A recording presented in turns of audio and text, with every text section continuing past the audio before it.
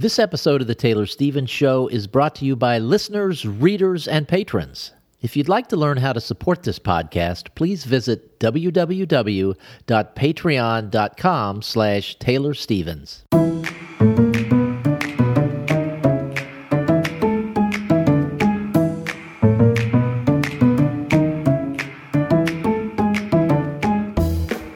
This is Taylor Stevens, the New York Times best-selling and award-winning author of kick-ass international thrillers, and this is The Taylor Stevens Show with my good friend Steve Campbell, where we are kicking writing in the butt one word at a time. So Taylor and I have been talking for a little while about what this show and the next show or so might be, and I think I understand, but I'm going to let Taylor in circles. I think I'm going to let Taylor explain it before we really get going. It's really hard to give this a specific title. Ultimately, we're going to talk about the psychology of story and get to the part where storytellers are basically illusionists. But it is it's long, and it is definitely more than what we can do in one show. But it's not easy to break down and split up and say, oh, here, we're going to stop here, whatever. So what we're going to do here is a little bit different in that we are going to just record this. And we're going to have to break it up into multiple shows, but it means that the ones that come after are not going to have this easy flow into it intro. It's going to be like, and now we go back to our recording type thing.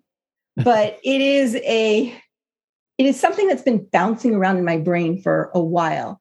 And then there was something that triggered me to go, okay, now I'm ready to start talking about this. And I've spent the last 3 days trying to take this concept, this understanding I have, and distill it down into its separate parts in a logical and coherent order. And I'm not sure I've exactly succeeded at that, but this is going to be an attempt at it.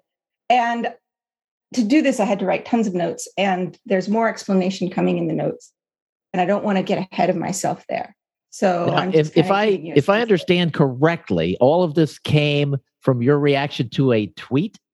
Yes, but that's part of what I'm going to talk about. Okay. So it's all there.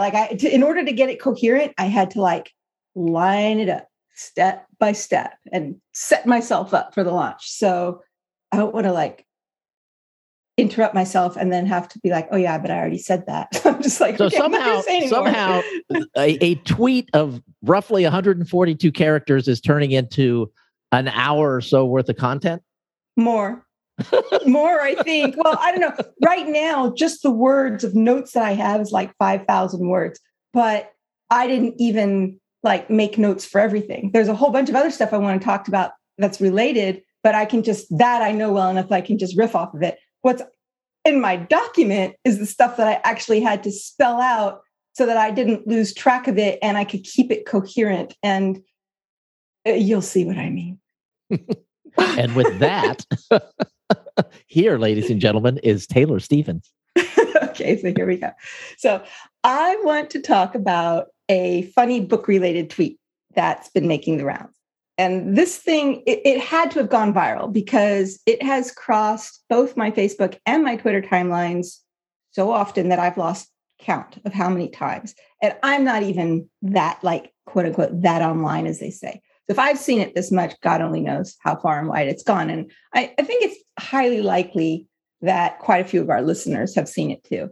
And so the tweet came from international best-selling author Ruth Ware, and it reads thusly: I just read an Amazon review, in parentheses, not for one of my books, that said, quote, it feels like the author was just making it up as they went along, end quote.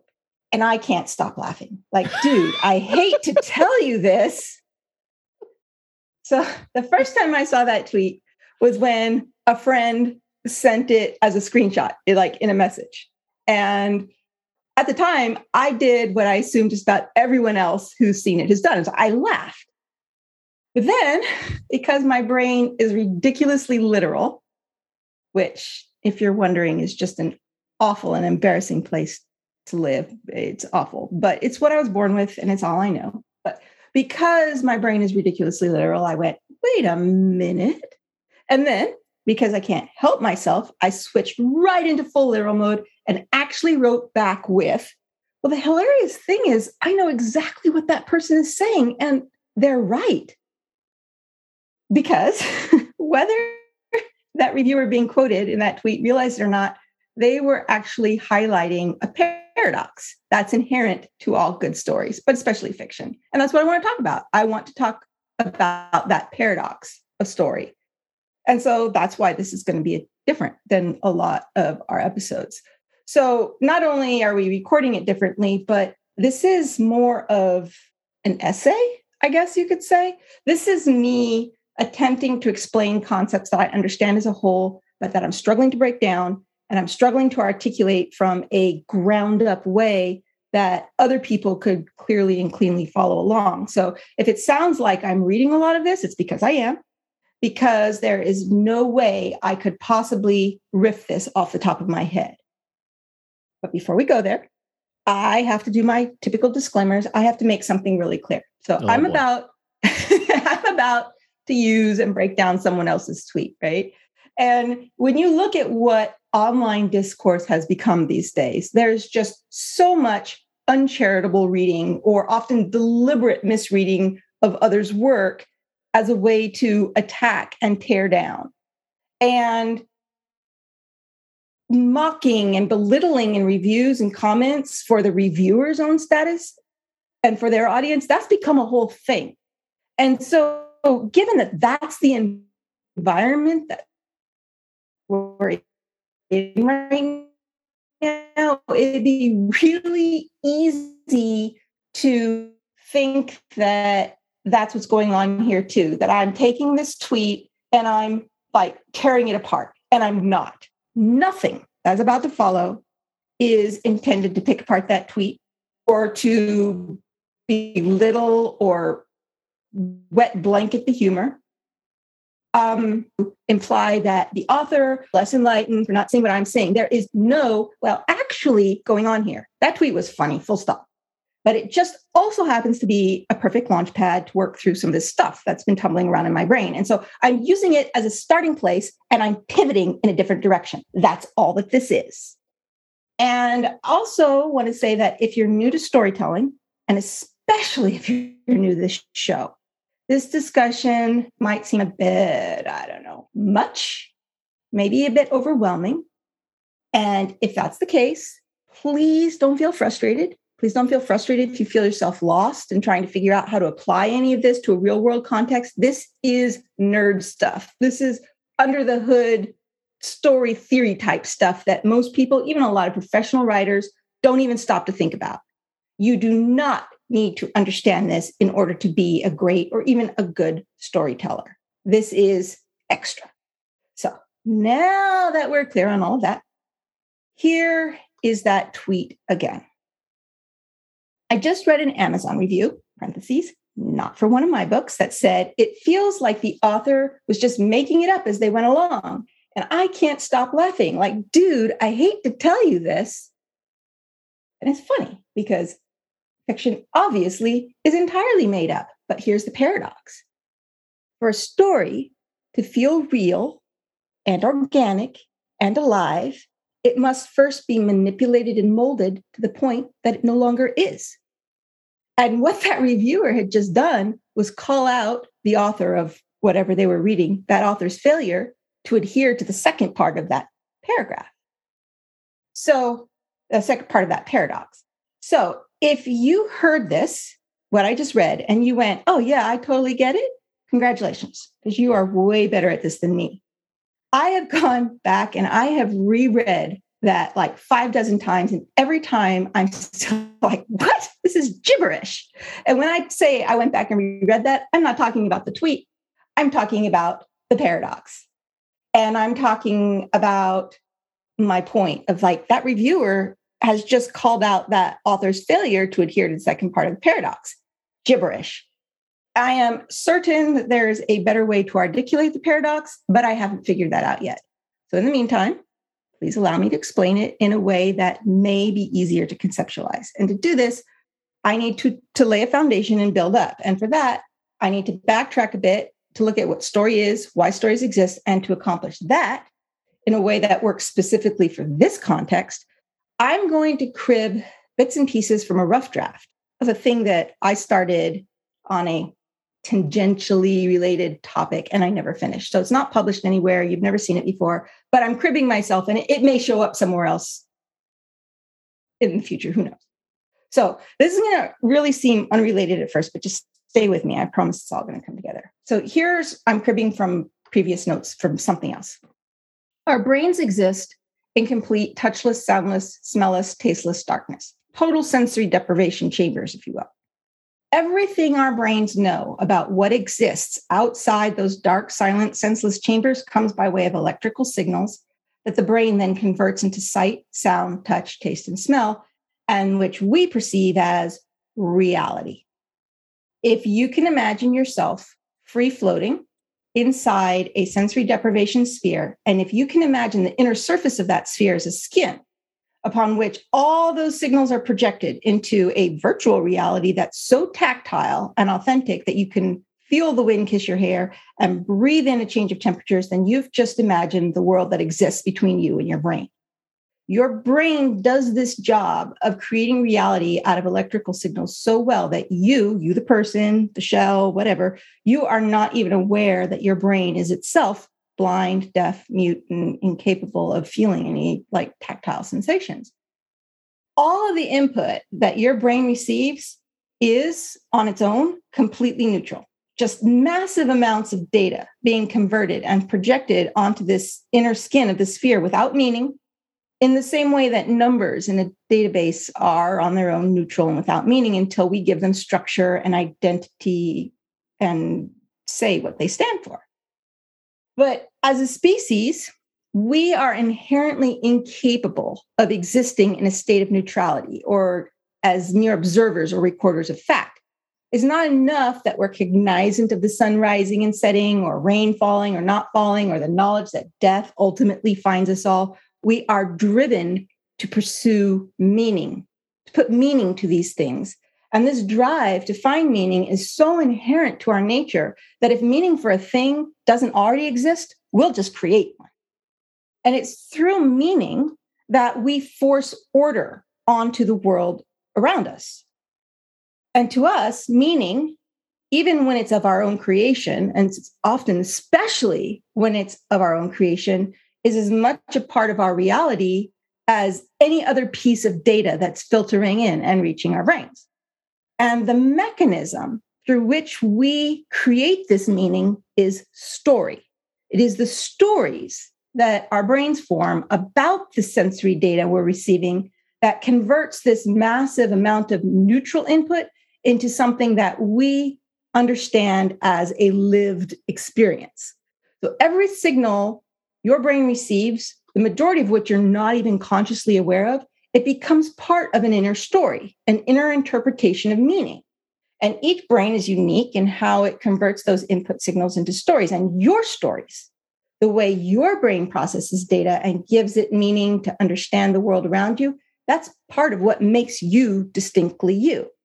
And because we're each on the inside looking out, we're predisposed to view our own stories as the center around which all the other stories revolve. And this is why two people can experience the exact same events at the exact same time, see, hear, smell, feel, taste, all the exact same sensory inputs, and come away from that experience with two completely different responses and even contradictory memories of the same event. Story. It's the stories we tell ourselves that put meaning to all of this data. Moving on from those rough notes from way back to internalize that story is possible to separate from the other. Once we're able to understand that stories are the mechanism through which we make sense of the world around us, we also begin to understand that every person carries within them an unspoken, unconscious expectation of what story is and what it should do and what it should deliver.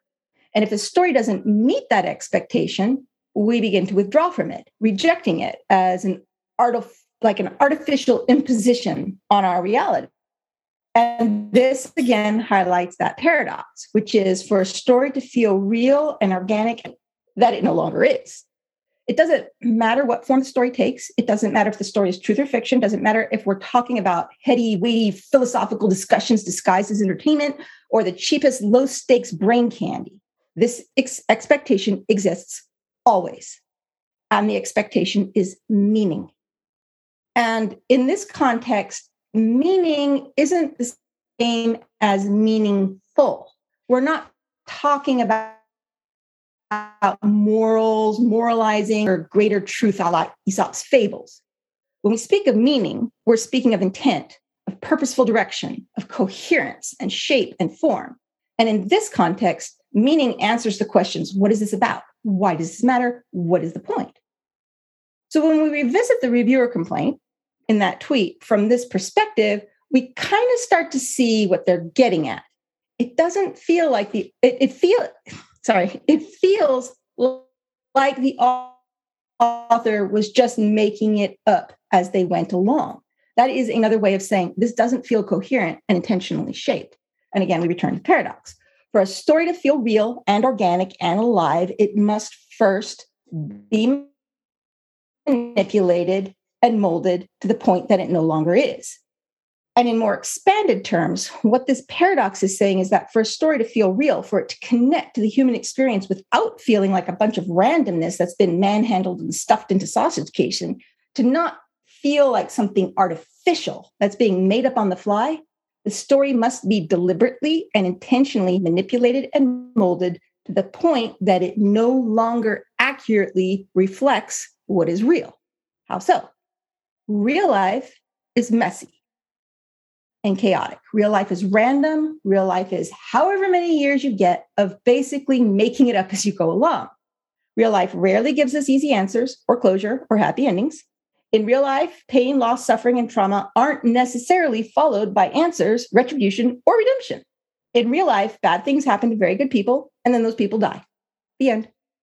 In real life, people who attempt to combat corruption and stand up against evil often end up in prison or dead or lose everything. In real life, brilliance is often treated as insanity, and survivors often end up broken and addicted. Sometimes they commit suicide. In real life, good doesn't always win, the powerless rarely triumph, and the story doesn't end at a high point. Life just goes on.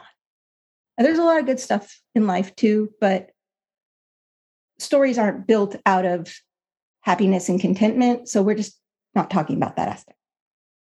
Stories, the internal ones we tell ourselves and the external ones we engage with for education and entertainment, are a human attempt to force order onto all that chaos and to bring forth beauty from pain and make the senseless mean something, to make all of this randomness matter. We are driven to make it matter in real life. And stories, the ones we tell ourselves, the ones we are drawn to, are how we do that. Stories, fiction and nonfiction alike, they draw from real life, but they are not real life. Stories are an artifice, a carefully curated selection of moments joined together into something new that is, within itself, complete and whole. Stories are not random.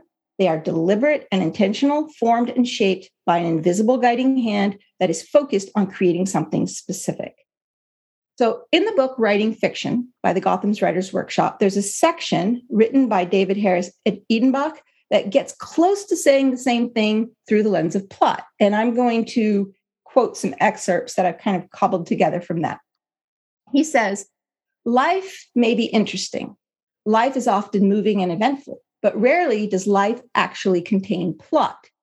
Now, I suppose you might say plot is like real life if, as Elmore Leonard advises, you leave out all the boring parts. But that brings us back to my premise that plot is not exactly like real life. When people ask what's it about in regards to their own existence, they're not sure they should even expect an answer. Yet they also, on some level, ask that question every time they approach a short story or novel. And this time, there had better be an answer. At the heart of most great fiction is the excitement created when we really feel that the work is after something specific, when it has a plot. Plot makes fiction coherent by drawing together everything around a single organizing force. That's right. one organizing force. Works of fiction are not and cannot be about a million things. They're usually about just one thing, and that thing draws everything together. Now, if you replace the word fiction with the word story, every bit of what Davis Harris Edenbach wrote still applies. And we'll get back to that more in a bit. Another way to approach this concept is by using a term that might be more familiar from creating writing courses, and that word is episodic. So depending on the context, episodic can mean different things. For example, episodic storytelling is a legitimate and oft-used story structure in which a much larger, long-running story is broken down into smaller parts, and each of these parts are joined together by a common unifying theme or storyline. With episodic storytelling, each episode becomes its own mini-story with its own beginning, middle, and end, as well as its own plot. And if you've ever watched network TV shows, then you have a pretty good sense of what this form of episodic storytelling looks like. The type of episodic storytelling we're going to discuss here are stories in which things that happen are not connected to a unifying theme or storyline. Here's an example of what this type of story might be like. And this is rough. I just made it up to articulate this idea. So here's the story, right? Circumstances have forced a mother and daughter to move from Dallas to San Diego. And they decide to make a road trip out of the move and use it as a bonding experience. Their first stop out of Dallas is in Midland, Odessa, where they decide to make a detour to the Permian Basin Petroleum Museum. And while they're at the museum, they accidentally stumble into an unrelated to them conflict and become witness to a crime. This put their lives in danger. A whole lot of excitement and drama unfolds, and they attempt to extricate themselves. And finally, they are on their way again. They reach El Paso.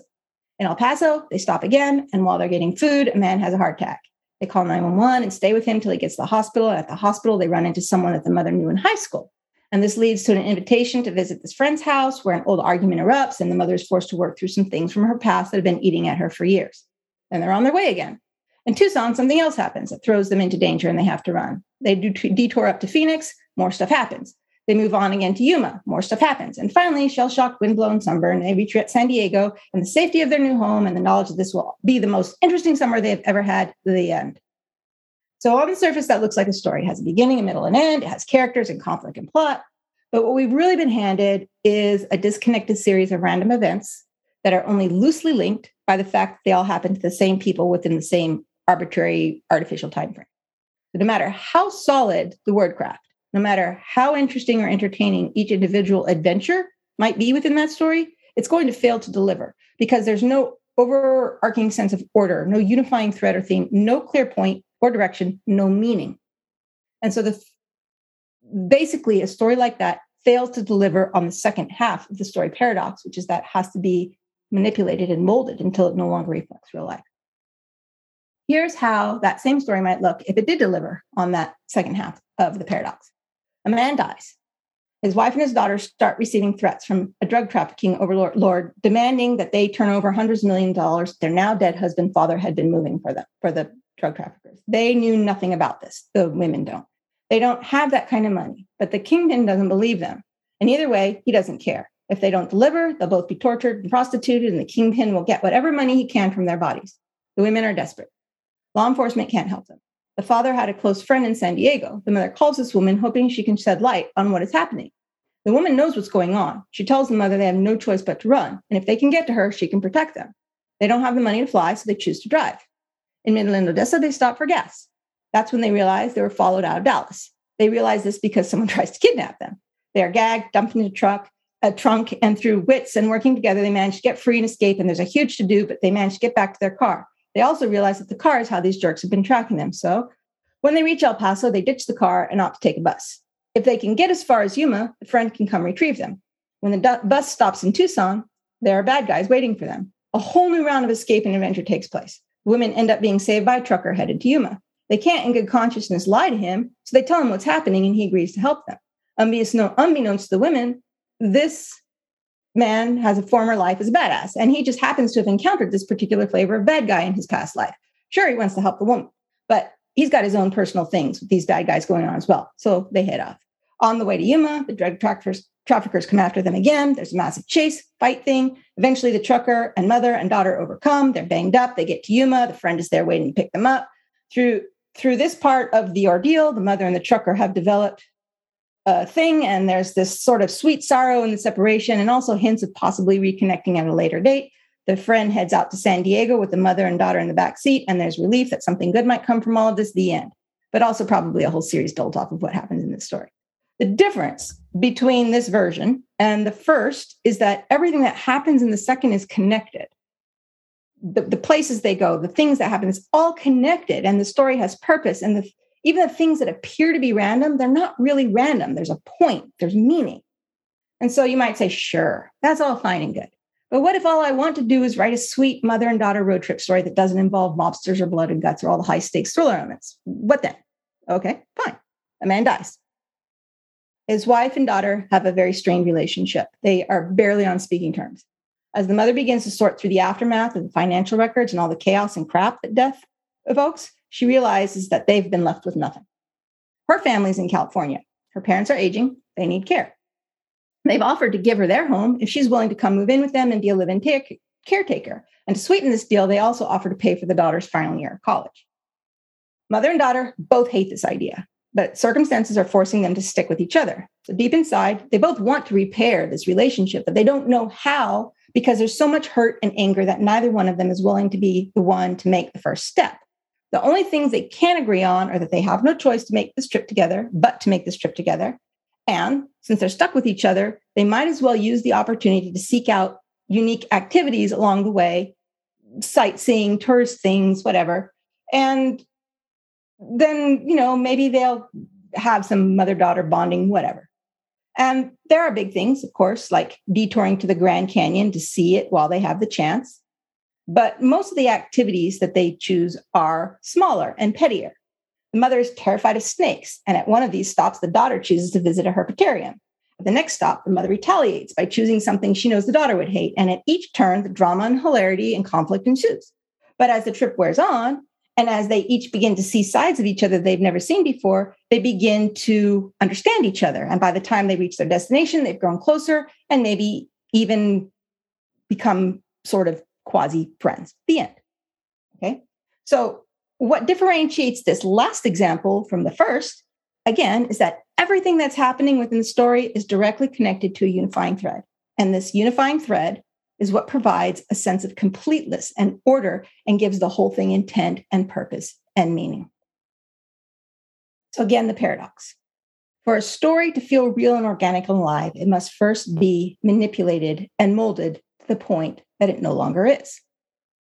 We approached this same concept from a different angle not too long ago with the metaphor of story ideas being links on a chain. We talked about how when you're crafting a story, everything has to connect back, and how if you start new chain links that branch off from the main without leading anywhere, you'll end up with an unfocused story that doesn't know what it is. Story is story, and regardless of what form it takes, this concept holds true.